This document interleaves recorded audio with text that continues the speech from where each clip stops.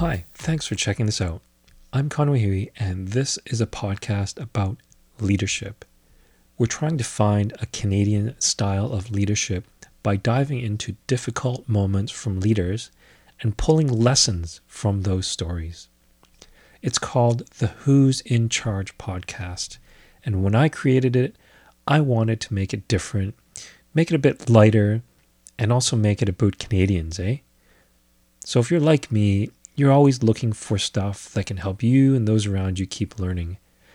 But when I looked around, a few things out there seemed seriously lacking. There wasn't much humility, there wasn't much good practical advice, and there definitely weren't humble, personal stories either. Now, don't get me wrong, there's a lot of skills training and self-serving stories, but not a lot of growth mindset leadership.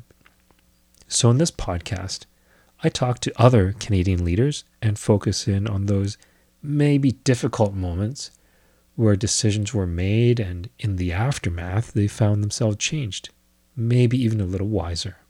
We can all learn from that. Here's a few short clips. Do not start preparing yourself to lead people when there's a crisis. I think it's okay to be aware of whatever is happening in your mind. I don't think denying something helps you, but to be able to identify it as oh, there's that self-doubt again. Yeah. And then just move past it. I've gone through 35 years of a lot of experiences I've never shared with anybody, and this is one of them. But this one, luckily it was handled without me having to break chain of command or break trust. Okay. Even normal everyday things. Not everyone's going to see everything, so having a peer assessment kind of gives the honest truth of what people actually think about you. But that's kind of what makes you a better leader, because then your subordinates, if they see that even a little bit, they start to give you a lot more time of day. They're going to actually respect you a lot more.